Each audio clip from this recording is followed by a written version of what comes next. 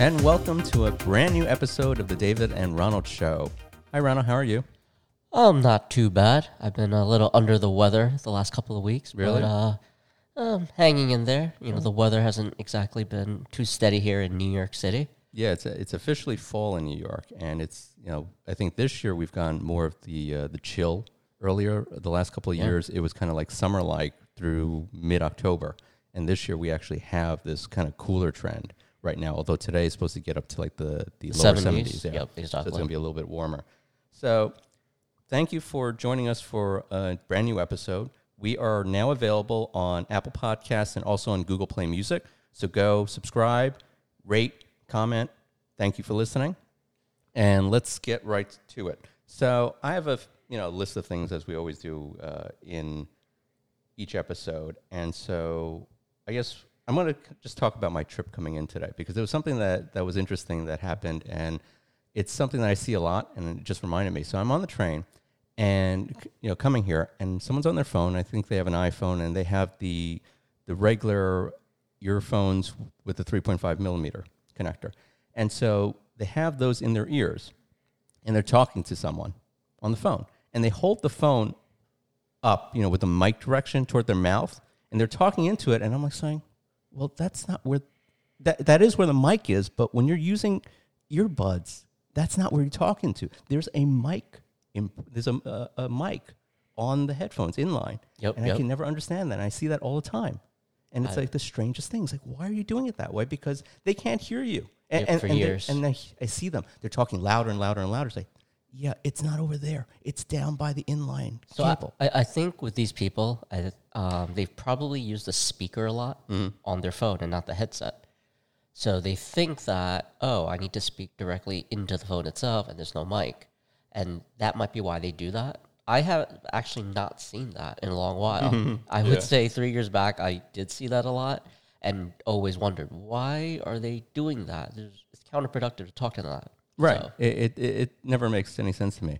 And so then the other thing, getting on the subways, and New York City subways are like, there are so many things we can say about it, but I'm not going to go into all those details. But one thing that dawned on me today is, why are the station tiles and the columns painted the colors they're painted?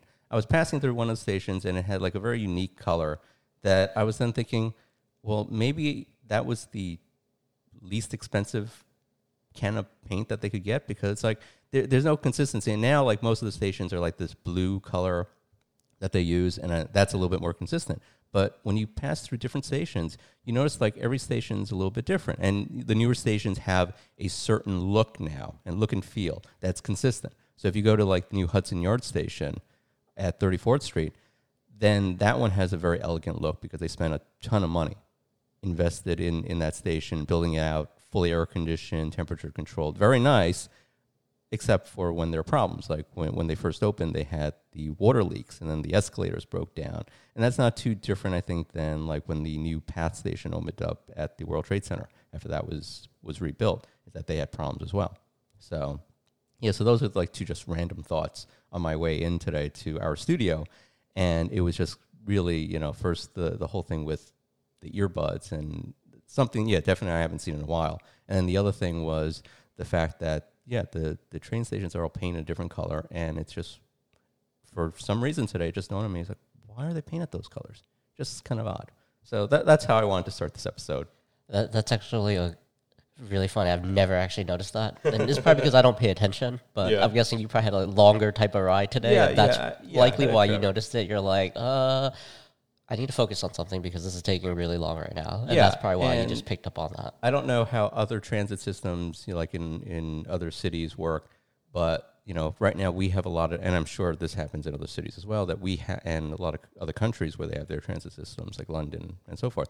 But we have a lot of construction over the weekends in New York City. So they're constantly rerouting the trains, and they're skipping stations, or there's no uptown service, no downtown, or the entire station is just closed while they do renovations. And so because there's so much going on, finding your way around the city on a weekend is just time consuming, because you constantly see people standing in the station, and it's roped off, and you have to know that there's no train running, or they make announcements. And even, coming in, they'll say, like, these trains are running express, so there's no local service, and people will still be standing on the local side hoping that there's a train coming. So, Yep, absolutely. I mean, I think it's like a puzzle, right? yeah, absolutely. So what's on your mind today? I think my first bit would be around the iOS upgrade. Oh, yes. I think it's been iOS. a major thing for everyone. When we went to 13, then we just sort of incrementally got all these updates to fix one thing, to fix another thing, to fix another thing. And looking back at it, I feel like that initial version of 13 was probably better than what it ended up being with all these updates, because I ended up seeing more problems as we go along. And one other bit was my Apple Watch, where it just lost sync completely with my iPhone. And that happened each time I upgraded to one of those incremental versions. So it got really annoying, where you're trying to figure out, do I just delink it, relink it? What do I do? Reboot the devices? And I think I've gotten it where it's relatively functional now. Right. But one of the major things that bug me right now are the notifications on my iPhone, where when I get a new email, yeah, sure, it shows up on my screen, but I'm not getting the sound notification or the vibrate on there. So I might not even realize I've had 3 emails come in until I look at my phone. And sometimes, again, it half syncs with my watch, or I don't always have my watch on. A lot of times if I'm home, I take off my watch. I don't want it on 24/7, Right. just so I can clean and do everything else. But I think that's some of the major items that I've seen. What have you seen on your? Yeah, I mean, I normally have learned over the years not to upgrade as soon as the latest update comes. And I've known that for years. We've both dealt in the technology and IT sectors for quite some time. And so I know, don't just go for the latest and greatest immediately, give it some time. So I normally wait until the .1 version comes out. Now, iOS 13 is a very different beast, because iOS 13 came out, I think, September 19th. And then 5 days later, iOS 13.1 came out, because they had to resolve a bunch of bugs and problems. So I waited. And so when 13.1 came out, I said, okay, normally .1 works well. And as soon as I finished upgrading, I noticed that my iPhone slowed down and the performance was just terrible. And, that's something that I haven't seen in quite some time with an iOS update. And so 13.1 just really didn't do very well, going to that upgrade. And so then 13.1.1 came out, and that fixed that performance issue, but something that continued to linger, and there is a Apple community thread about this, is the problem with Apple Mail. And not everyone has this problem, but some people do, and I'm one of those who experience it, which is I have to read and delete mail twice. And that's really, really annoying. There's nothing I can do to work around it. I've deleted the accounts. I've rebooted the phone. I've done just about everything you can outside of wiping the phone. And I was going to do that until I found this thread about this issue, and others saying they've wiped their phone. It doesn't solve the problem. And even 13.1.2 doesn't fix the problem. So what happens is literally you get a brand new email message, and when you read it the first time, it doesn't get marked as read. You have to read it a second time for it to get marked as read. And likewise, sometimes I just want to read, delete, read, delete, read, delete. I can't do that. I have to read, and if I try to delete it, it shows right back up. So I have to go read, delete twice for every message. So there was one day that I didn't have time to look at my email, and all of a sudden I had like just a dozen messages. Fine. That dozen messages was like reading messages 24 times to have to deal with that. And that was like ridiculous. And the other thing I've recently noticed is that sometimes I flag messages to go back to later on. So if I flag a message and then I go to the desktop version of Outlook, even though the message only shows up once, when it shows up under the tasks that you have flagged, the flag shows up twice. So when I delete that email that has the flag or unflag it, the second flag is still there. So I have to go into that reminder or that task and delete the task from there to clear the reminder or to clear the flag. And it's so annoying. And so just this morning I was going the same thing, to have to read everything twice and delete things twice.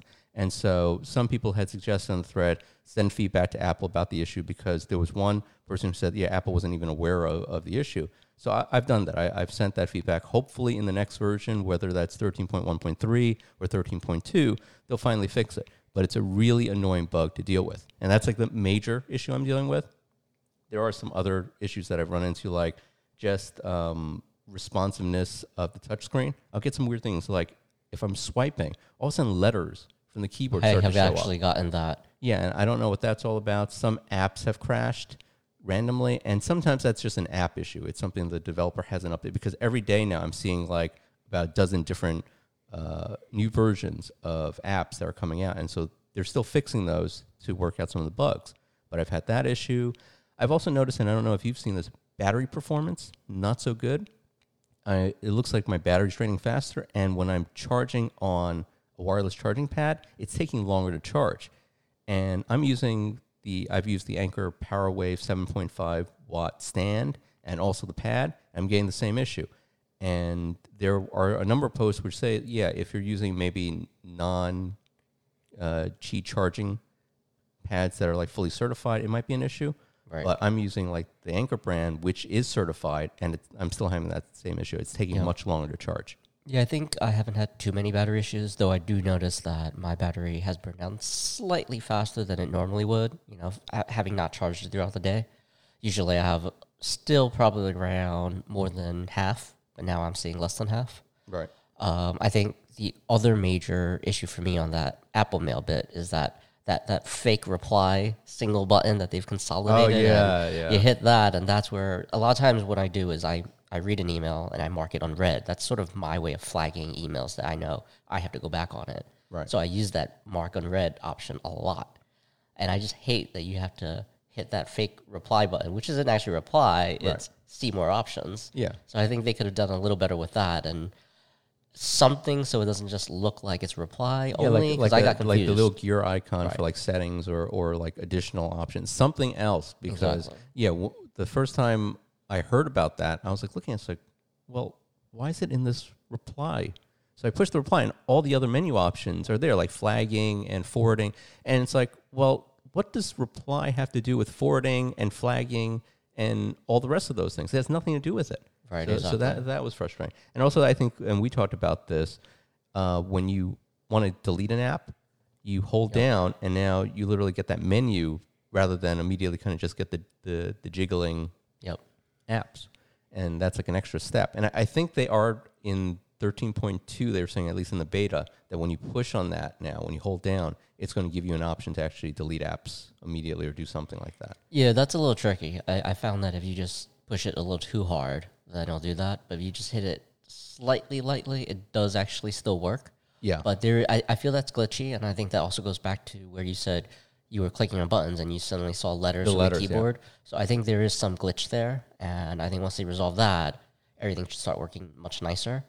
But I guess I'll go back to say dark mode is awesome. And that's the only thing keeping me from just flipping out on all the other issues. Right. But I got to say again, dark mode is awesome. Yeah, with iOS 13 after upgrading, there's not enough in there right now for me to convince me that I should have upgraded to a version that was so buggier than previous versions. I would have been fine, I think, staying at 12 and saying, okay, let's let Apple work out a lot of these bugs, fix those problems, and then give me a much more stable, performance-driven version, like 13.2 or whatever version comes out that will fix most of these bugs. I'd rather wait for that. Right. I'm just not seeing enough that would say, hey, this is worth doing. Now, have you tried iPad OS 13? I have, but very lightly. I haven't had a chance to use my iPad too much. But overall, I haven't seen too many issues. Again, it could be because I haven't used it too much, but I think you can put more icons on the screen now, which is nice. You get that little split view, which is great. But outside of that, I think I'm going to have to start using it a lot more before I have any more feedback on that. What about you? Yeah, I mean, the first thing, and I told you the story too, after I upgraded to iPad OS 13, it's like all the icons were smaller. It's like, well, I get that, because I'm using the first gen 12.9 iPad Pro. So I have all this screen real estate. It's great to fit it all in there, but they're like tiny icons now. So they're like so small. And then the other thing I noticed is that in the dock, that certain apps, when I hit them in the dock, the recently used apps, it doesn't launch, like Twitter, YouTube, different apps randomly. So I have to go into the settings, clear those recent apps, turn all that off, turn it back on, and then it worked. And it worked for a couple of days, and the same thing happened. So like last night, I was doing the same thing. It's like, all of a sudden, it's not working. So, okay. So now I have to go back and clear it all, because sometimes I do like to use the dock and click on those recently used apps just so that's faster. And other times I'm fine going in there and finding the app I need to use. But it was really annoying that, there were those bugs. And the mail issue does happen in iPad OS 13 too. So I thought initially, oh no, it's not happening in here. And it's like, wait, I have to read these messages twice again. And it's like, it's driving me crazy. And I actually wrote a blog post last night about my first experience on iOS 13. And that will go live Wednesday. So if you want to check that out, davidlimonline.com/blog. So you can read that blog post. I post new posts almost every Wednesday. So you can check that out. So what else was on your mind? One thing that I've been looking at a lot and thinking about is really about streaming media. Mm-hmm. I've been using Amazon Music, the purchased version. Right. Was it Amazon Unlimited? Right. And I'd used that for probably about a year or so. And there were some little bits that started annoying me. So I said, hey, why not move to Apple Music and see what that's like? So I guess I wanted to go a bit into that. I know for you, you don't do much of the streaming media. You do more of the, let me buy the music, I'll have it on my device. So I think one thing that I have for you, though, is why do you like that versus using some sort of streaming service? It's not necessarily that I don't do streaming, but I think in terms of streaming, like I do have like Amazon Prime, so I do have access to those libraries and I create them. The thing about Amazon Prime, like the music there is, I don't know, just the way the playlists work and just everything just seems so jumbled. It's not as organized and structured. So when I have like my own music, I can really just organize my playlist or just kind of quickly find the music. It's like being thrown into a giant library. It's like, go find this one book, but I'm not going to tell you how to find it. And so you have to do the searching. And so there's something that just with, and I do have a few playlists set up with like Amazon Music that I go to listen to. But a lot of times, like during the day, I will go to something like iHeartRadio and listen to podcasts or listen to live radio streams that are going on during the day. And then at various times of the day, I'll switch it out. And I know that when this gets uploaded, we're not going to be close to it yet, but I'm listening to Christmas music already. So, but what happens with Christmas music is it's relaxing. It's fun. It's, the holiday season is just a fun time. And I know that's still a couple months away. It's not even Halloween yet when we're recording this episode. But the thing is that it's very relaxing. But I've also found that there are a lot of other podcasts that I listen to as well that are really fun. And it's also good to kind of listen to other people's stories and how they do podcasts and what they talk about. So I've been doing a lot of that recently as well. But yeah, I mean, I don't have problems with streaming. It's just that I think that there's so many streaming services now, and it's so commercialized that we're spending so much money on doing all these things, and so we all are trying to save money. We all have expenses. We all are living day in, day out, trying to make sure that we have food, shelter, all the basic necessities that I don't want to be spending on every one of these different services. Sure. But sometimes there are things that we want to spend on, that we want to see. Like, let me just jump off on a tangent here. There's that new Star Trek series, Star Trek Picard, but that's on CBS All Access. I don't think that's out yet. No, not yet. But, it's on CBS All Access, and I think that was like $9.99 a month or something like that. Right, exactly. So if you want to watch that, you have to pay $9.99 a month. And there are also like a number of comedians that I like to watch, their performances. They're doing Netflix specials. And it's only on Netflix. Yep. Or it might be like 3 or 4 years before they're available, through like Amazon where you can buy the video. Right. And so, like one comedian that I like, Nikki Glazer, she has a new comedy special on Netflix. But the thing is that you have to have Netflix. And so if you don't have it, you can't watch it. And it's like, okay. So, and then eventually you start seeing, okay, so now I need Netflix and I need CBS All Access and I need this and that. And it just becomes so overwhelming that we were supposed to move to like the streaming media platform to, be able to disconnect from like cable. But now it's like, no, you can't even if you disconnect from cable, you're spending all this money on all these different, 20 streaming platforms. So it's just so much to invest in. Absolutely. I mean, it all adds up and it makes you wonder, why didn't I just stick with cable then? Or why didn't I just stick with one type? Yeah, but even if you stick with cable, it's like, some of these things aren't available on normal cable. No, either. absolutely. But I think because of the whole streaming piece of everything, everyone's just taking advantage now. I'm like, oh, I can make money off of this, so let me go ahead and do that. But absolutely going back to Amazon, I definitely think the app itself for Amazon Music was very cluttered. It didn't feel clean. It was felt messy. And one thing that you can do is offline mode. So you can download the song so that if you're in the train, you don't have service. At least here in New York, you don't get any service when you're in the train tunnels. Yeah.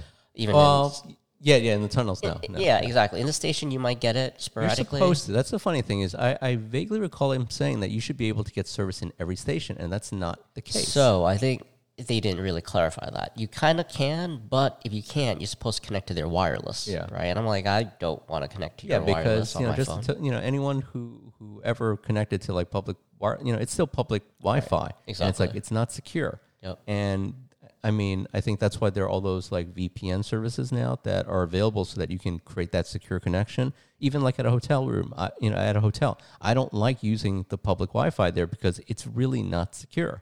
Right. So, you would probably be better using your LTE service if you have it. But the caveat there is that if you're out of the country or if you're in certain states, like some years ago, I took a road trip. And when you're out in Arizona, there are, towns in Arizona where there's really choppy service. And I mean, it's been several years. Like I went in 2015, so it's been like 4 years ago. But, maybe it's improved. But there are some areas, even here in New York, you walk over along Park Avenue around the 30s or 40s, and there's this little section of Park Avenue. You walk around, and all of a sudden, no LTE service. Like, what? I think I'm familiar with that City. section. Yeah. So you're in Manhattan, and it's like, there's no service over here. What?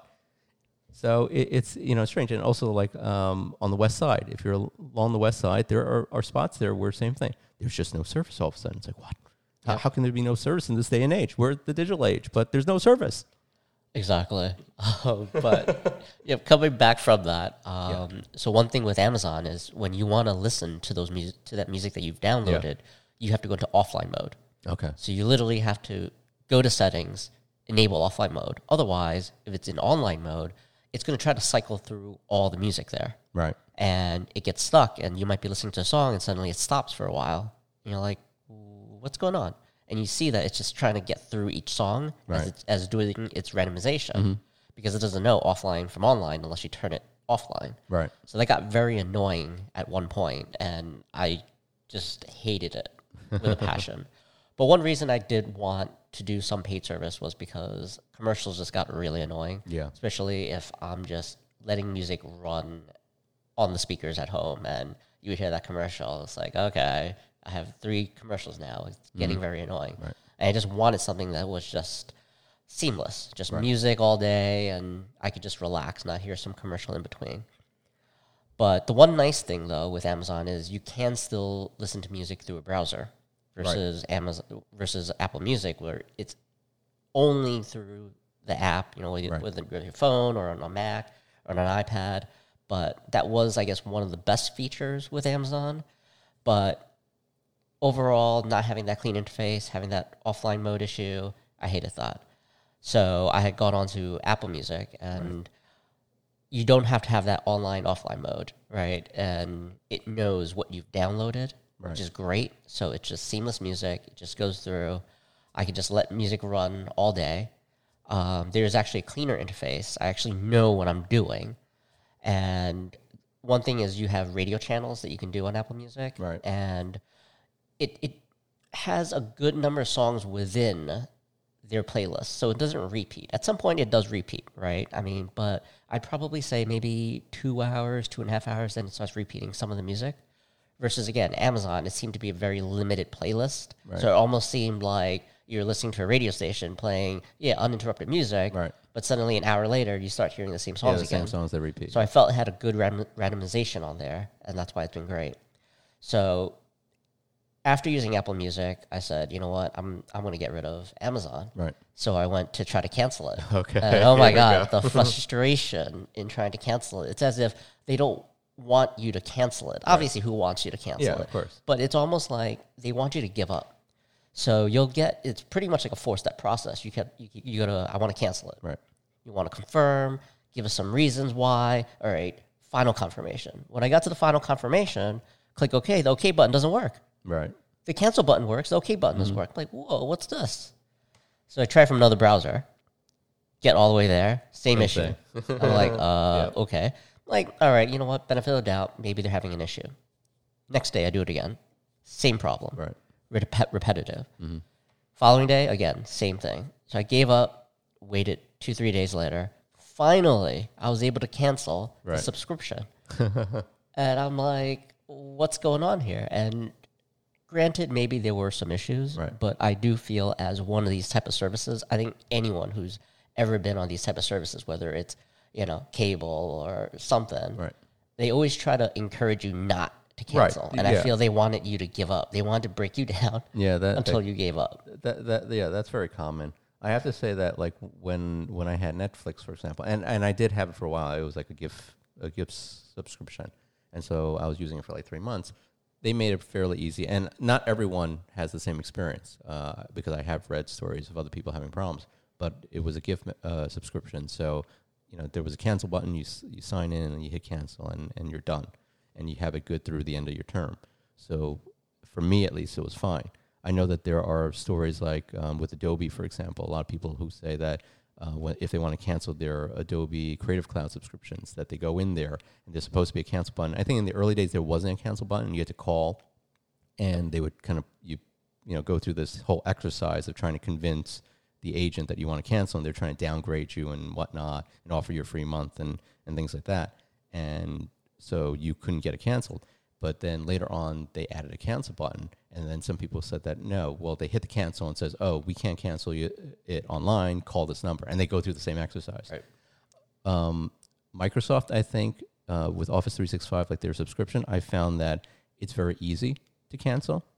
I've never had to cancel, but I have like reduced licenses for any of their subscription services. And it's very easy to do that because they'll prorate the charges for you. Right. So I find that Microsoft, as big a company as they are, they've made it very easy to do it. And I don't know that that's the same experience for everyone, but at least from what I've seen, I think Microsoft kind of is a good model for demonstrating how you can go into their dashboard, add licenses, remove licenses, cancel, disable the auto renewal, things like that. And they're not the only ones. There are I'm sure other platforms. Off the top of my head, I can't think of it right now, but there are others that make subscriptions easier. But it should be that way. If you subscribe to something where there's going to be auto renewal, then make it easy for people to cancel, because step up and show that you're not about profits over the experience. You want to have customers like your service or whatever you provide, and also be able to freely join and leave. And if you show that that's what you're capable of, that you're thinking about the consumer first, then you're going to get a better experience. Whereas if you don't think about the consumer and you focus on profits, how do we keep people locked in, that's when you're going to start running into problems.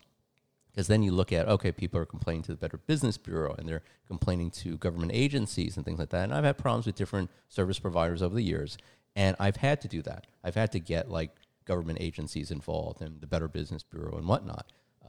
Sometimes it was for cable or for internet and things like that. There are always issues, and you shouldn't have to do that. The service providers, these companies, should be able to step up to the plate and say, hey, we're providing you with the service. If we do a good job, you stick around. If we don't do a good job, feel free to walk away. No questions asked. We understand. And that's the way good service is.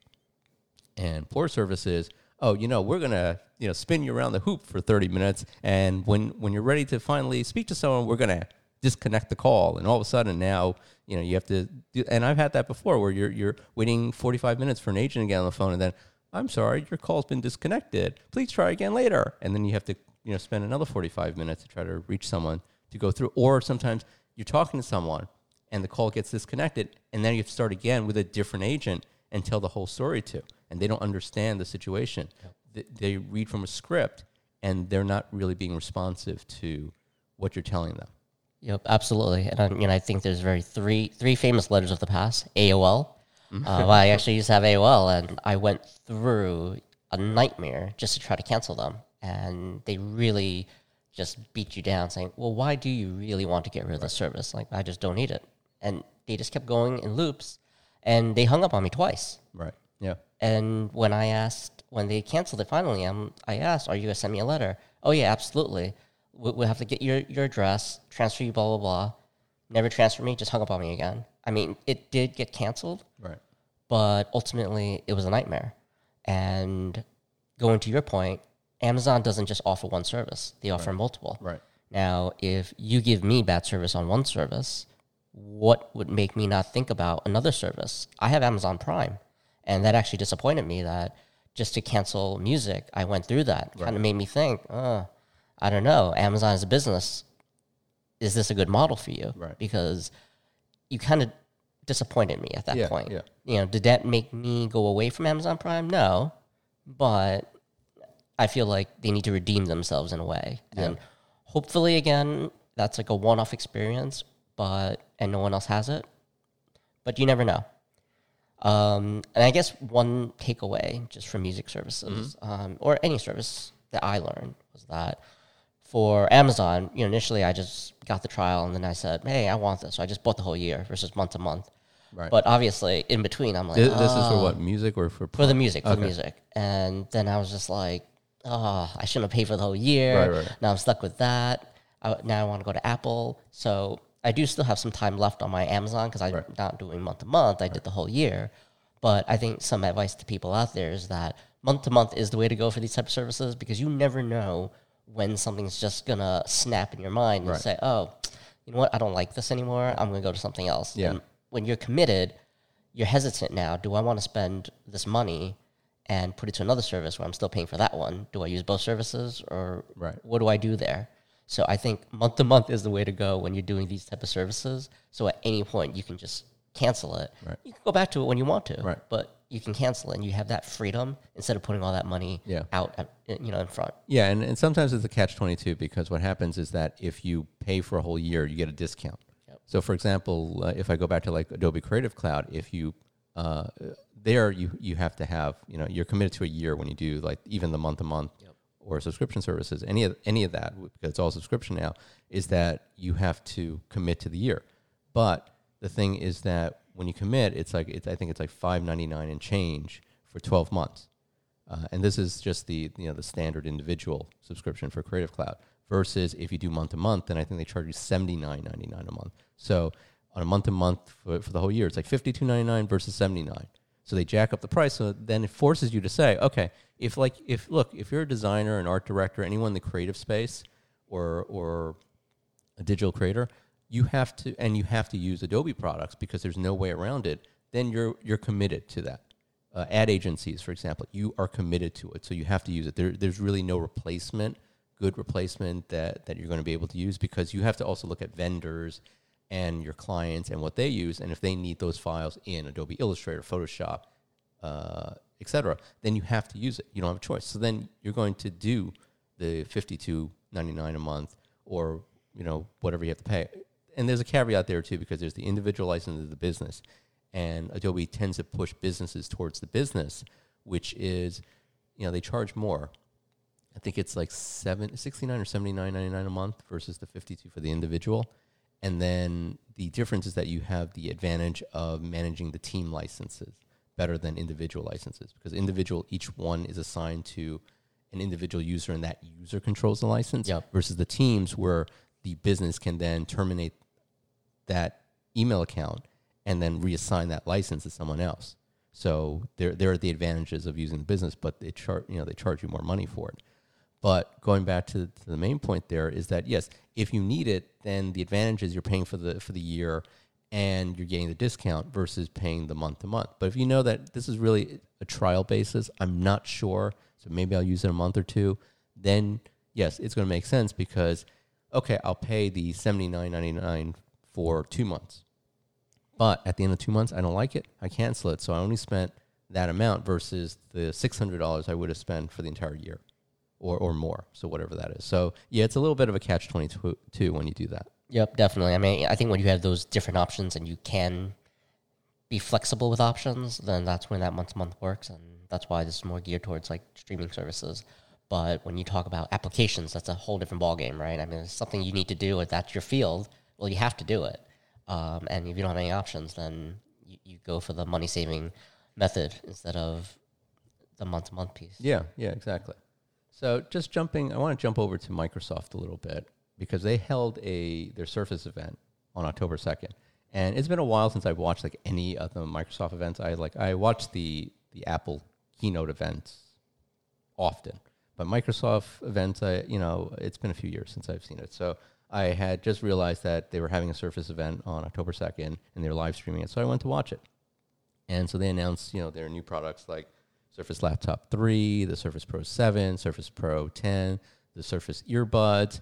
And then for next year, they announced that they're working on Surface Neo and Surface Duo, which are the dual screen devices that they have coming out, which is interesting because dual screen, I think, who's the one? Is it Samsung? Yep. Yeah, that had their fold device. Folding screen. And then it went through all these issues during the beta testing to developers and whatnot. Yeah, I mean, people were accidentally ripping the film that they just thought was a protector, and that actually breaks the screen in its own. But I think Microsoft, they're just really using hinges on their devices on that. So it's interesting because that they went that route. So, that part's interesting. I definitely will say that Duo and Neo are interesting products that we'll have to keep an eye on heading into 2020. But I think looking at the other devices like Surface Laptop 3, Surface Pro 7, and Surface Pro X, and I hope I said Surface Pro X the first time because it's very confusing when I'm dealing with iPhone 10 and Surface Pro X, because you remember when iPhone 10 came out, people were saying iPhone X, and it's like, no, it's iPhone 10. Well, people still call it XR for the XR. Yeah, and it's they're like, no, it's 10R. 10S. Well, that's why it's good that it's now 11, 11 Pro, 11 Pro Max. And let's jump back to iPhone later because we visited an Apple store recently. Yes. And we've got a story to tell about that too. But so out of all those new Surface devices, what popped out to me was Surface Pro X, mainly because it has this really sleek design and it's not cheap. And Apple products aren't cheap either.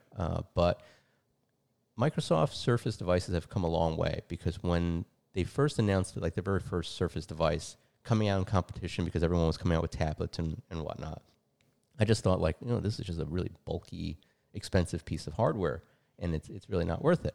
And I think at that time they were using like Windows RT. They weren't using like Windows 10 wasn't out yet. And they weren't using any versions of Windows, I believe, for it. And so Windows RT came out for the Surface, and it was like, it's not worth the money to spend on this. But now when you look at their product line, it's gotten better. It's not perfect, but it's gotten a lot better than what it used to be. So Surface Pro X is definitely something like I found interesting because that's a line that I really haven't used before. I've seen it. I've read reviews about it. But you've used like Surface Pro devices. Yeah, I mean, call it 2-in-1 hybrids. What do you want to call it, right? I've definitely used them before. I've used the Surface Pro before. I've used Lenovo line type hybrids, and overall, they're mixed reviews, right? It really depends what you're using for. In a sense, sometimes I felt it's sort of like a netbook. You remember netbooks? Yep. Yeah, so it's sort of like the touchscreen netbook. Right. But with a semi-unstable keyboard. Right.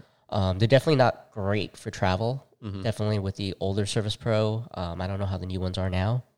I think it was a 2 or something like that this was tested with. And if you're in a car and you're trying to type on that keyboard, that's not the sturdiest keyboard to type on. Yeah, because it's you have the kickstand and then a keyboard that that folding cover type keyboard. Exactly. I mean, I think that was its first gen, right? Yeah. First, second gen. Then you had other companies start creating these hybrids. So they had better keyboards, but I think overall it was just if you're traveling, it's difficult. If you're in a car, you're in a train, and I don't mean that. Oh, you're traveling as in you're in a hotel room. I mean, I think it's fine if you're in a hotel room, but again, I don't think it has the power that you would need. It really depends. Right. I feel like it's great for basic internet browsing, or you're looking at some documentation, great. Right. But if you're looking to do, let's say, video editing or anything hardcore, I don't think it's gonna. It's not made for that, but everyone likes to push things to the limit, right? It's lighter, it's sleek, it's easy to carry. So yeah, great. But I was using one hybrid device, and it took about maybe 10 minutes after booting up, where the processor finally went down to something reasonable. Right. definitely below 50%, Right. where I can actually use the device. But that's pretty much useless to me. Yeah. I don't want to start up a device and wait literally 10 to 15 minutes before I can use it. Right, because if you have that high CPU utilization, it just kills performance. Oh, yeah, no, absolutely. You just see everything hang. So I've never been sold on these 2-in-1s or hybrids. Maybe great if you feel like you'll do some work when traveling, Right. on a vacation. Again, internet browsing, if you don't want to do that on an iPhone or if you're an iPad or whatever the equivalent on an Android, right? Like one of those, and you feel like you need a full-blown OS to do it on. Sure, but I don't know. Maybe it's something that I have to go back to and see again if they've improved it. But at least that's been my experience, and this would probably be maybe 2-3 years ago. Right. Nothing, I would say, within under a year. Right, and now that I don't remember in terms of at that time what the specific processors were. Now they have like i5, i7 chips, and what's interesting about the Surface Pro X is that they have this new Microsoft SQ1 chip, which is an ARM processor that they've worked in conjunction with Qualcomm to come up with. So right now, I'm waiting for other people to get their hands on the test model so that they can compare the SQ1 versus how an i5 or an i7 performs to see if it's comparable or if it's going to be slower. Because the other thing is I'm used to using, at least from a Windows side, i7 chips having really a performance-driven computer. So I like using like the ThinkPad T series, which gives me a good price, but also I can upgrade the RAM to a level that is sufficient. I have enough storage space, but it's a performance-driven machine. And it's not, these are Ultrabooks, so, with the T series, it's a good form factor. It's not the lightest in the world, so like right now, when I travel, I'll use like a 12-inch MacBook because it's a lot lighter. It does what I need it to do, and it's just a small form factor to take with me, but it's not performance-driven. So I'm not going to be editing videos. I'm not going to be doing anything memory-intensive on it. That, you would need like a MacBook Pro or a more powerful Windows machine. So when you look at something like the Surface Pro X, I am curious as to how that will perform. And, that won't be out available. That doesn't start shipping or doesn't make it into stores until November 5th. So I'm going to be waiting until some test reviews come out to see how well that performs. But I found that to be like the most interesting because, yes, Surface Laptop 3 is, they've upgraded the processors. You have a nice configuration. Is it the best bang for the buck? Probably not. Because when I compare that against like something like, again, a Lenovo ThinkPad, it's just, the ThinkPad gives me better bang for the buck so that I'm getting higher performance, but it's not going to be unreasonably priced. It's not going to be cheap, but it's not going to be unreasonably priced. It'll still be within the budget that I'm looking for. And then Surface Pro 7, again, they have the i5 and i7 chips, so that's where it would come down to, okay, so which performs better, this new SQ1 chip from Microsoft or the Intel i5, i7 chips, because the Surface Pro X does give you that bigger screen real estate. They give you that, I think it's like a 13.3-inch pixel sense versus the 12-point-something pixel sense on the Surface Pro 7, which so you get a smaller screen. Weight is somewhat comparable. It's like close. Less than 2 pounds. Yeah. It's 1.7, but I guess what's nice, and this is what everyone's looking for these days, edge-to-edge display. Yeah. That's always nice. But I guess just to add to what you said, it'd be nice to see this thing live and see how it looks like. Yeah, I've kind of like thought about going up to like we have a Microsoft store here in New York. It's like the Fifth Avenue store, and I've been thinking about popping up there. Although it'd probably be sometime after November 5th, just in case. Because like Apple, normally when their products, their release date, that's when they're in store. So I'm thinking Microsoft may be the same thing, that it won't be in store until at least November 5th. But I've been thinking about popping up there and just taking a look, getting like a hands-on look to see how it performs. So, yeah. We'll see. I mean, I definitely find that that's interesting if it can perform well. If it doesn't, then it's one of those things that you kind of just throw out there and say, okay, it was interesting, but it's not really going to be worth the money to invest in. Surface earbuds. So my initial impression, And, when Apple came out with the AirPods, we all had some criticism of, what's that little stem sticking out from your ear? It just looks weird. And over time, you get used to it. And, I love my AirPods. They work really well. So Surface earbuds, they announced, and it's like, I'm thinking, Frankenstein, Yes. where they have like the giant ear. Yeah. And like, that was like the first thing that popped in my head. It's like, these are huge that stick, and the Surface Air is because you have the gestures that it's capable of to work with like Office 365 and like Word and all that. But it's like, it's so big. And regardless of, they said that it was comfortable in the ears and all that, but it's like, it's so big. It's like, I'm sure people will get used to it once it's out there, but it'll be interesting to see people walking around with those earbuds in their ears. So my first impression was that if you've seen the Apple Watch charger, it's circular and it's white, right? Now you cut off that cable, and what do you get? You get these earbuds, essentially. I mean, it's similar to when people made fun of the AirPods, right? Where, cut off the cable, that's what it is. Yeah, but exactly. this is ridiculous. It looks like that charger, Right. On your ear, and it looks ridiculous. Maybe it's just the picture, and when people have this on live, it'll look different. No. Like I said, I watched the streaming event, and they were in people's ears, and it's like, okay, I can't. It's just very awkward. But like I said, I think like AirPods, eventually we'll all get used to it when we see people walking down the street or riding the subway, and they have the Surface earbuds in their ears. Yeah, I mean, even the case looks kind of huge, given that the way it opens up with its hinge. I think it's like, looks huge with all the space in between, like too. contact lens cases. Yeah, that's absolutely. my thinking. Is what it's similar to. So, and it's funny we talk about contact lenses because I have a little story, and I told you this, that I recently went to the eye doctor to get a comprehensive vision exam. And when you have insurance, they usually cover like an annual visit to get your comprehensive exam and all that. And so, I had, my pupils dilated for the first time. And look, I've heard people's stories about it, and, they put it in there, and your eyes will be sensitive to light and whatnot. So I get my pupils dilated, and so the eye doctor says, okay, go back into the main area for 20 minutes because it takes like 20 minutes for your pupils to get dilated. Go back to the main area, and then when you're done, just come back, sit in the area, and they'll call me. So I go back, out to the main area, and I'm like looking at, like the glasses and the frames and all that stuff. I'm looking around the room. It's like, eyes are dilated. My pupils are dilated, but everything looks normal. So then I'm like talking to like one of the people who worked there. And then all of a sudden, like I start seeing everything, that anywhere where there's light. And when you go to eyeglass shops, they always have lights around everything, like all the frames and all that to light it up. And it's like, what is this yellow hue? This super glow all of a sudden that I'm seeing.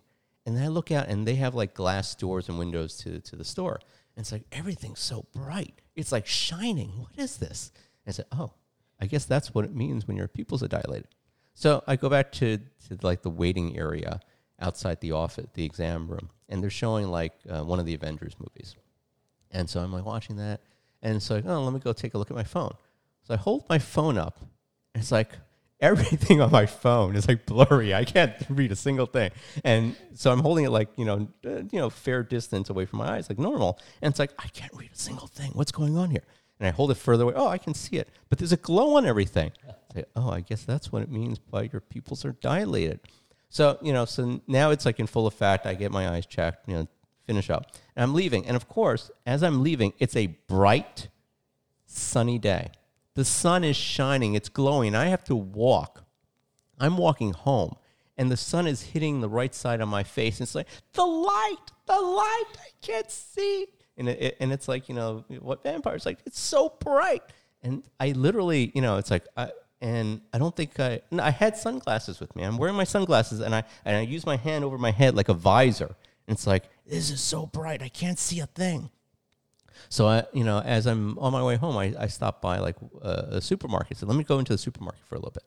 Go back in there, and I probably spent like 15 minutes in there. Come back, and I said, it's much better now. I guess it's starting to wear off. And it's like, and it was starting to get better, but it's like, okay, so that's what it means when your pupils get dilated. Your your eyes get very sensitive to light. And it was like, okay, that's an interesting experience. But that within that first hour to 2 hours, like, it was just so bright and so intense. And it's like, okay, I get it. It's like I definitely don't want to have to experience that, all the time, because that's pretty intense. So that was that story. And I have another story that I think I told you, which is my monitor story.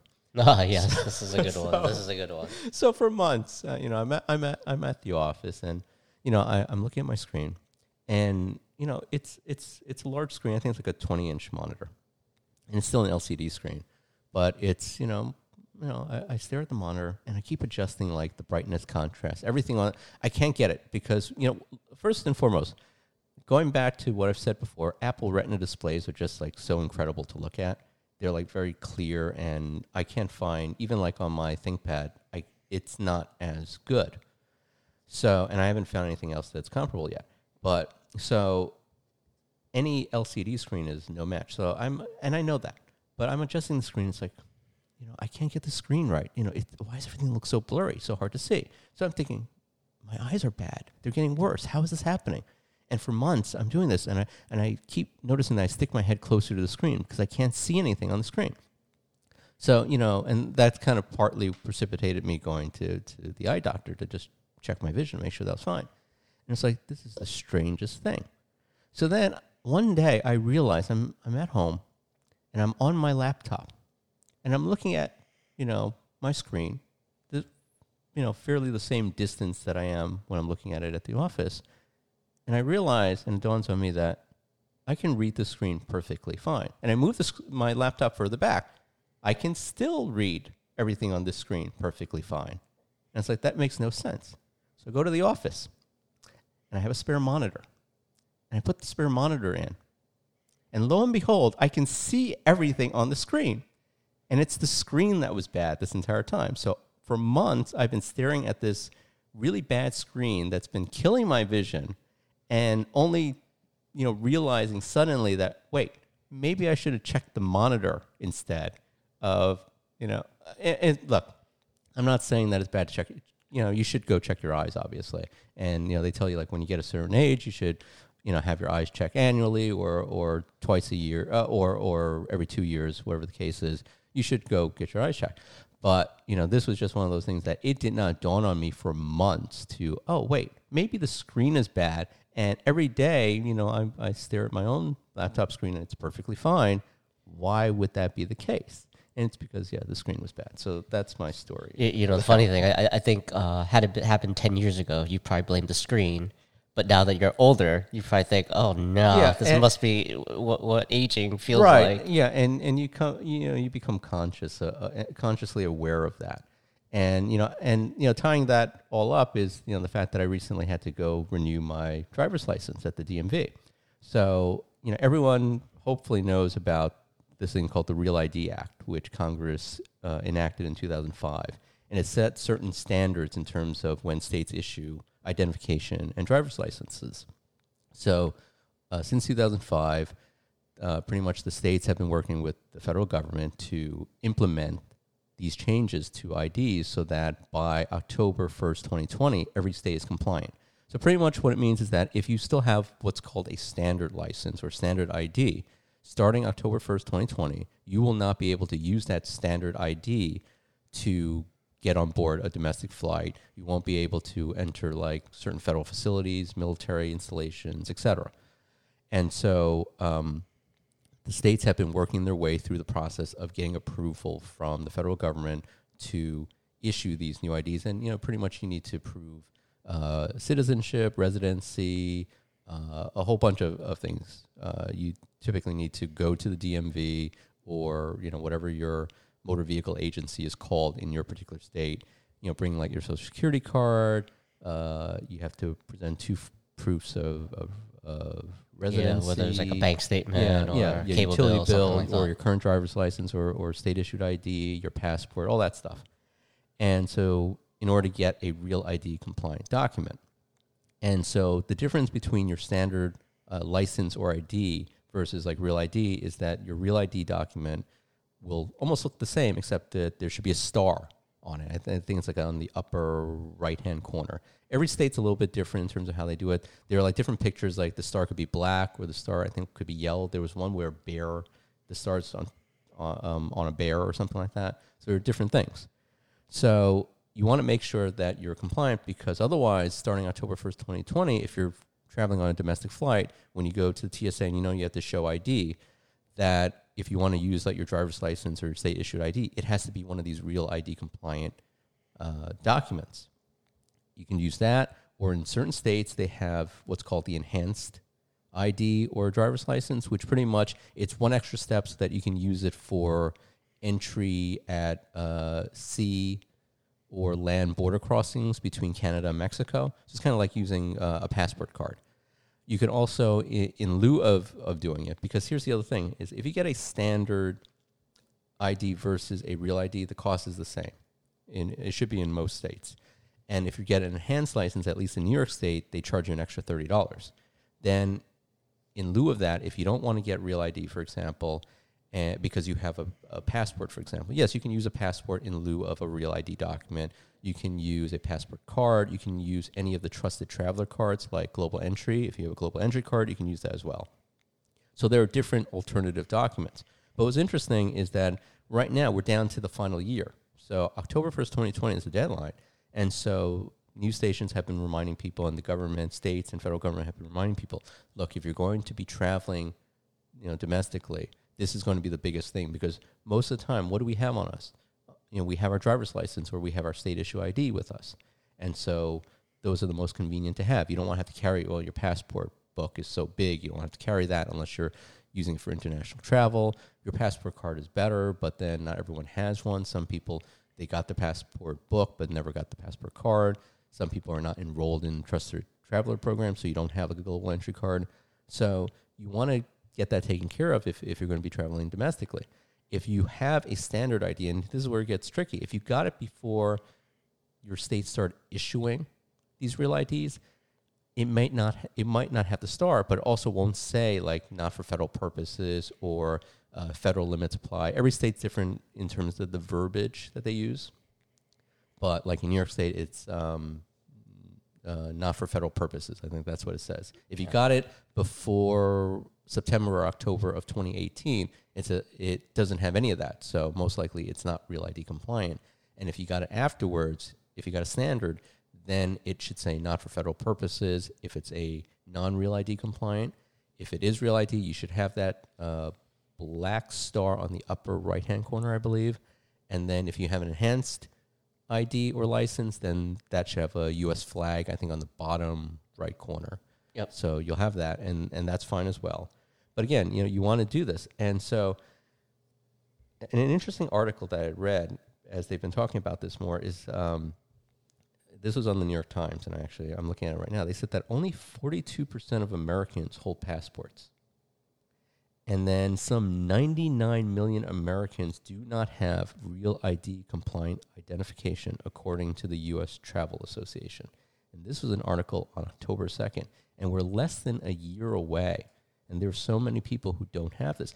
And when I was at the DMV, a lot of people don't understand what they need to bring to get these real IDs. So one thing that's really good about the New York State DMV site is that they walk you through it.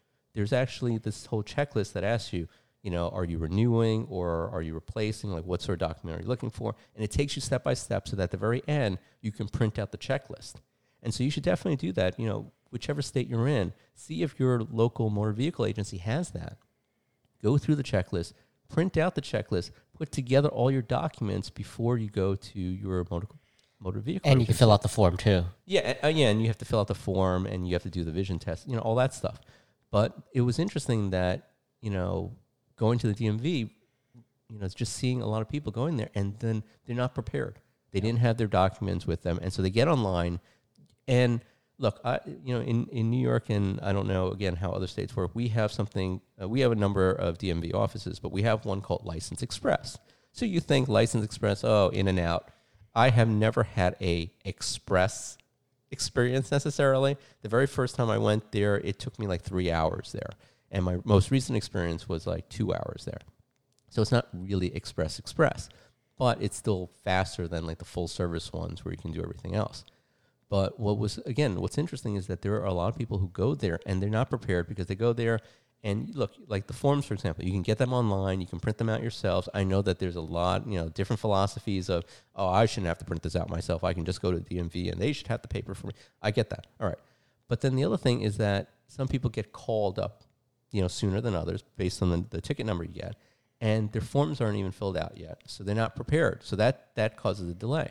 But then the other major thing is just you have to have your documents with you. So I went with everything prepared. So I filled out my form. I downloaded the form from the website, printed it out, filled it out, got all my documents that were necessary on the checklist, and I just went there knowing that I want to be prepared. I want to make it as quick and smooth as possible. But there are a lot of people who are there, and it's like, okay, they don't have the form filled out yet, and they don't have their documents. So they may have had a passport with them and their license with them, but they didn't bring their Social Security card. So they weren't able to get their real ID. Or they were missing a utility bill. There was one gentleman who didn't realize that he needed to have his a utility bill. And then he says, well, can I use it on my phone? It's like, no, you have to have it printed out. They need the physical copy. So you need to go, when you go to your motor vehicle agency, even way back when, before they had real ID, you needed to have all your documents with you and be prepared. So I think it's now really the bottom line is that if you haven't heard about Real ID, hopefully you have now heard about Real ID. And you know that, look, if you travel domestically and you need to get your license or your ID updated so that for 2020, for after October 1st, 2020, so you're ready to travel domestically, be sure to plan ahead, get it done early. That's one of the reasons that I went, I didn't have to renew for like another year or so, but I went earlier because, I do travel. And when I travel domestically, I want to, just have and use my license rather than have to have other documents. And so it just seemed better to do it earlier than later. So that's my advice. So just go and get that taken care of. Do you have any other thoughts? No, I think that actually covered it. But again, like David said, if you haven't heard of it, you've heard of it now. Go do it and just get it done quickly. Be over-prepared. It's much better to get everything there. And it is a smoother process when you know what you're doing. Yeah. And I guess one thing to add on that, just note when they call you up that first time, you're not done yet.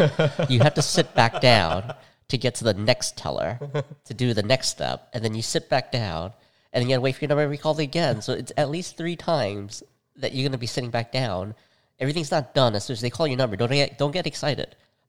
The first time is just to get one piece, then the second piece, and the third piece. And finally, when you pay, you're done. Yeah, mine was a little better because you get the ticket at the door, and then you go take your photo, and then you wait until they call your number. And once you call your number, then you go up to the counter, and that's the entire process. But even then, it took, I think, standing at the counter something like 15 to 20 minutes per person because it's much more complicated when they go through all your documents. And all that. I think it also varies where you're at. Manhattan versus Queens. I did it in Queens, so there are inconsistent processes even within New York City. So just be prepared. Keep in mind, it could be a mix of different things, but we at least given you the experience of Manhattan, and I'm giving you the experience of Queens, so you know that. All right. So thank you so much for joining us for another episode. Again, you can find us on limpodcast.com. You can also listen to us on Apple Podcasts and Google Play Music. So thank you, and we will talk to you next time. Bye. Thank you. Bye.